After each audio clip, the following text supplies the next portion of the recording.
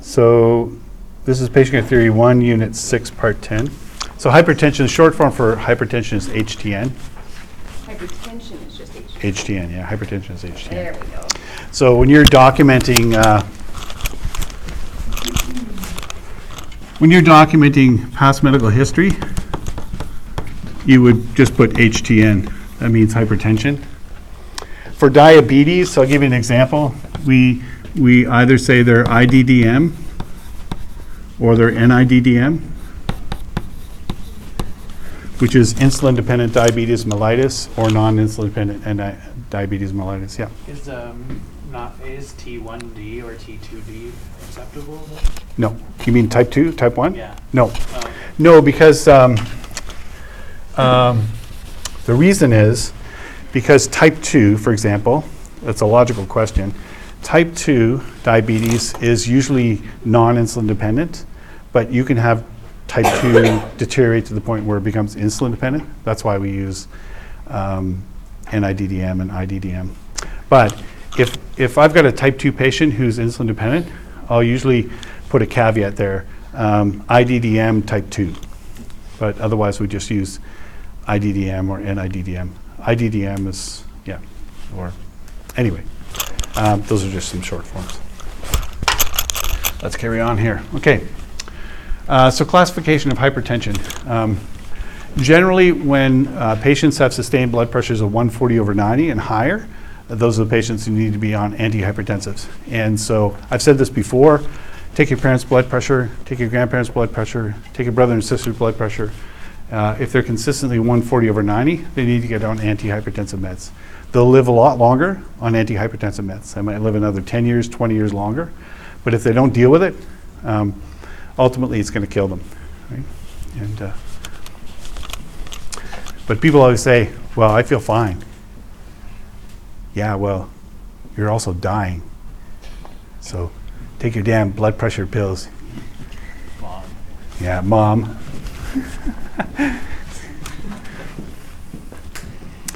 My mom is 89. She takes no meds. Weird, eh? And she's the skinniest one in the family. She's the most fit in the family. She dances twice a week and DJs once a week. It's unbelievable. Yeah. No, not hip hop, but ballroom dancing. So stage 2 hypertension would be greater than 160/100. And so some definitions, so hypertensive emergencies or hypertensive crisis. This is a situation that's life-threatening and immediate treatment is needed. And hypertensive crisis is not defined so much by the numbers as it is by really high blood pressure numbers combined with acute impairment of certain organ systems like the central nervous system, the cardiovascular system, or renal system. So for example, as a guide, BPs greater than 180 over greater than 120 is considered high. Oftentimes when we see patients in hypertensive crisis, they're in excess of 210, 220 over 120. And then they may have neurological, cardiovascular, or respiratory signs. So let me come to that in a minute. So etiology, it's a hypertensive disease. You'll see some patients with something called autonomic dysreflexia. Those are spinal cord injury patients, usually paraplegics. And usually, quadriplegics, so usually above T5, T6, not paraplegics. And it separates the sympathetic and parasympathetic pathways, disconnecting the feedback loops. So you remember how sympathetic and parasympathetic is like having one foot on the gas pedal, one foot on the brake, and they work in tandem, right, to regulate the body's heart rate and blood pressure to meet metabolic demands. Well, that connection is lost, right, from the spinal cord injury. And so, for example, a full bladder can elicit a sympathetic response that goes unopposed by the parasympathetic nervous system, resulting in extremely high blood pressure. So if you ever get someone in the wheelchair with a really high blood pressure, chances are that's an autonomic dysreflexia. If they have a urinary bag, check it, make sure it's emptied, that you empty it out, but they may have an obstruction and a full bladder. That might be the cause. So presentation, typically diastolics greater than 120. Neural signs, if you got a really high blood pressure, you're going to get a rise in intracranial pressure. They can present with headache or ataxia. Did we talk about ataxia? Do you know what that word means? It means a staggered walk. Ataxia means their gait is off. Gait means their walk. They don't walk normally. They look like they're staggering, like a drunk. Ataxia, confusion, altered LOA. They may have focal deficits, so one-sided weakness. They may have seizures, and the risk is, with a hypertensive crisis, that they blow a vessel, and they have an intracranial hemorrhage and go into a coma. Right? They may have visual or ocular disturbances like diplopia. Do you know what diplopia is? It's double vision.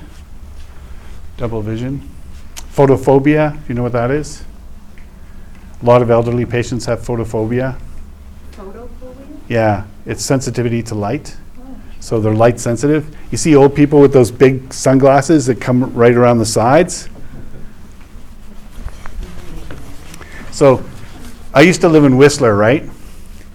And I bought a pair of sunglasses in Whistler many, many years ago. My favorite pair of sunglasses. They're a little larger than most sunglasses, right? And they're beautiful sunglasses for skiing. It's like the best things ever, short of wearing ski goggles. And so I wear these big sunglasses, and I'm doing a shift with this young guy, Cornell, one day, and we finished a call, and I left my sunglasses on the dashboard. And Cornell says, "Rob, we got to go back to the hospital. Our patient left their sunglasses here." It was an older patient that we had. I said, "No, Cornell, those are mine." He razzed me incessantly after that. We get a call, "Rob, do you need your walker, or are you going to use a cane this time?" So photophobia, nystagmus. Anyone know what nystagmus is? Yeah, nystagmus. So some patients have this, but you'll see it in a hypertensive crisis as well, where the eyes, the most common form is horizontal nystagmus, where the eyes deviate to one side and then they flicker like this, back and forth. Both eyes, and they go back. Or they may have vertical nystagmus, where it goes up and flickers like that. I'll show you a video. I think I got one here too. They may have nausea, vomiting. So here's what nystagmus looks like.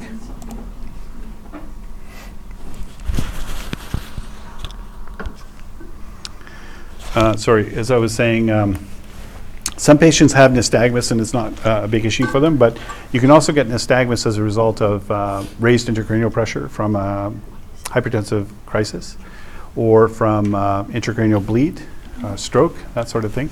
So it's one of the things we look for. We look for pupil size, and are they equal? Are they both reactive to light, or is one sluggish versus the other? We look for nystagmus as well. So nystagmus you might see just in their eyes that are midline, you might see nystagmus, or you get them to look to one side or the other, you may see nystagmus, so that would be a sign. The last time I had a patient with nystagmus was, I think he was a 54-year-old man who worked a night shift, and he woke up in the afternoon with a headache. It was the worst headache of his life. And when we got to his apartment, his door was open, and he was sitting, up against the wall with his eyes closed, tight, really tight. And I came in, and I said, "Hi, I'm Rob. I'm one of the paramedics. This is my partner, so-and-so." And I said, "Well, what's going on?" And he said, "I've got a really bad headache, horrible headache." And I asked him, "When did this start?" Did the usual OPQRST. And I said, "You've got your eyes closed really tight shut. Are your eyes sensitive to light? Does the light bother you?" And he said, "Yeah." So he's photophobic. And we did some assessments, and then I said, "If you don't mind, I'm going to get you to try to open your eyes." And when he opened his eyes, I could see he had nystagmus. His eyes were like really pronounced flickering like that. And that's one of the signs of raised intracranial pressure. That's a hypertensive crisis. That's life-threatening, right? So this guy could develop intracerebral bleed. So what do we do for this guy? We put him on the stretcher and we transport. That's it. I put an IV in the back of the ambulance only because I was worried that he was going to go into cardiac arrest on me. I was worried he was going to develop an intracerebral bleed and crash out on me, but there was no need to give him fluid. There was no need to give him drugs. I'm certainly not going to give him fluids because he had a pressure of like 230 on 134 or something. It was outrageously high. And he just had a headache, and he had nystagmus, and he had photophobia. He didn't have any chest pain. Some patients will get cardiac symptoms. Some patients will get short of breath. Some patients will develop renal issues, but that's neither here nor there for us in the pre-hospital setting. But he was definitely having hypertensive crisis. So we got the call for a bad headache, right?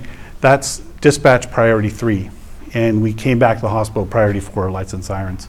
So I love those calls when you get called code 3 and you come back code 4. Those are just fun, right? Because they surprise you, you know. Not that you would wish, you know, hypertensive crisis on anyone, but when you get there, it's like, yeah, this is interesting. This is beautiful. You know. Inner voice, though, right? Inner voice. So, not much we could do for him. Now, some medics have asked, you know, nitroglycerin drops their blood pressure. Can we give nitroglycerin for hypertensive crisis? And the answer is emphatically no. Nitroglycerin. So what they need is a drug that's going to steadily lower their blood pressure and do it in a very consistent way. So they might give them an angiotensin converting enzyme inhibitor. Sometimes they'll give them a sublingual ACE inhibitor. Sometimes they'll put them on a drug called nipride, which is an arterial vasodilator. But it's got to be a drug that's given in a very precise way and in a constant infusion, ideally, or a drug that's going to work in a consistent way. And so here's the problem with nitroglycerin. So nitroglycerin we give sublingual, right?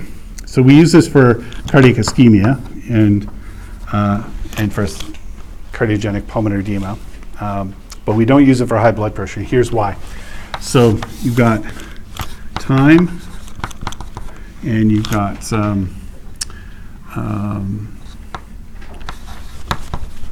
plasma concentration. So when you're looking at the drug's therapeutic effects, you've got plasma concentration of the drug, and you've got a time period. And when you give nitroglycerin sublingual, every drug has a therapeutic window, right? So it doesn't work below the therapeutic window. It may cause problems like hypotension above the therapeutic window. So we give it sublingual, Q 5 minutes. So on and so forth. We get it into the therapeutic window, and then it starts to dip down, and we give it again. It starts to dip down, we give it again. But nitroglycerin's effect on the blood pressure is unpredictable. It's also more of a venodilator, and what these patients need is an arterial dilator. Nitro does dilate arteries, but not to the same extent that does venodilation. And so if you give it, but you don't give it precisely every 5 minutes and precisely the same dose every 5 minutes, because when you're spraying 0.4 milligrams, you're not always going to get 0.4 milligrams each time you spray, because spray is somewhat unpredictable, right? But if you go off this rigid time sequence, or you get to 6 doses and now you've run out of doses and you arrive in the hospital, they can have a rebound hypertension that can cause an intracerebral bleed. So nitro could be fatal for these patients. So we avoid nitrates that are given sublingual and nitrates that have a short duration, like sublingual nitro. So they need to be treated in the hospital. They need to be treated in a hurry. So, any questions about hypertensive crisis? The unfortunate thing about hypertensive crisis as well is sometimes they're so vasoconstricted they hypoperfuse the renal system, and that triggers the renin-angiotensin system. And renin, have you guys covered renin-angiotensin in patho yet? Okay, so renin-angiotensin, you know, increases your blood pressure. So you've got a hypertensive crisis, and you've got diminished blood flow to the kidneys as a consequence, and now you initiate your renin-angiotensin system, which just compounds the hypertension. So it's a vicious circle. The body is definitely not a perfect organ. So other organs can be affected. Cardiovascular, they can have chest pain, cardiac ischemia, back pain, aortic dissection. They can have dyspnea, pulmonary edema, congestive heart failure. History, so we want to find out about hypertensive drug therapy that they're on and are they complying with their drugs. Are they taking any over-the-counter preparations such as sympathomimetic agents like ephedrine or something like that? And look for alternatives, because if you got friends or family who take anything other than prescribed meds or appropriate over-the-counter drugs, they're really taking a gamble with their health. Use of illicit drugs like cocaine, prior hypertension or thyroid disease or Cushing's disease or systemic lupus disease and renal disease. So management, we treat the patient, not the BP, so minimal exertion, position of comfort, O2 if needed, ECG, SpO2, transport, and nitro we've already talked about. Can kill them, and there's some additional reading. Any questions about hypertensive crises? No? Remember yesterday we were talking about cardiogenic pulmonary edema. Oftentimes, one of the things that may put them into cardiogenic pulmonary edema is just a hypertensive event, not a crisis, but an elevated blood pressure that just puts too much workload on that failing heart, and they go into pulmonary edema. Or it can be cardiac ischemia or STEMI. So different from hypertensive crisis.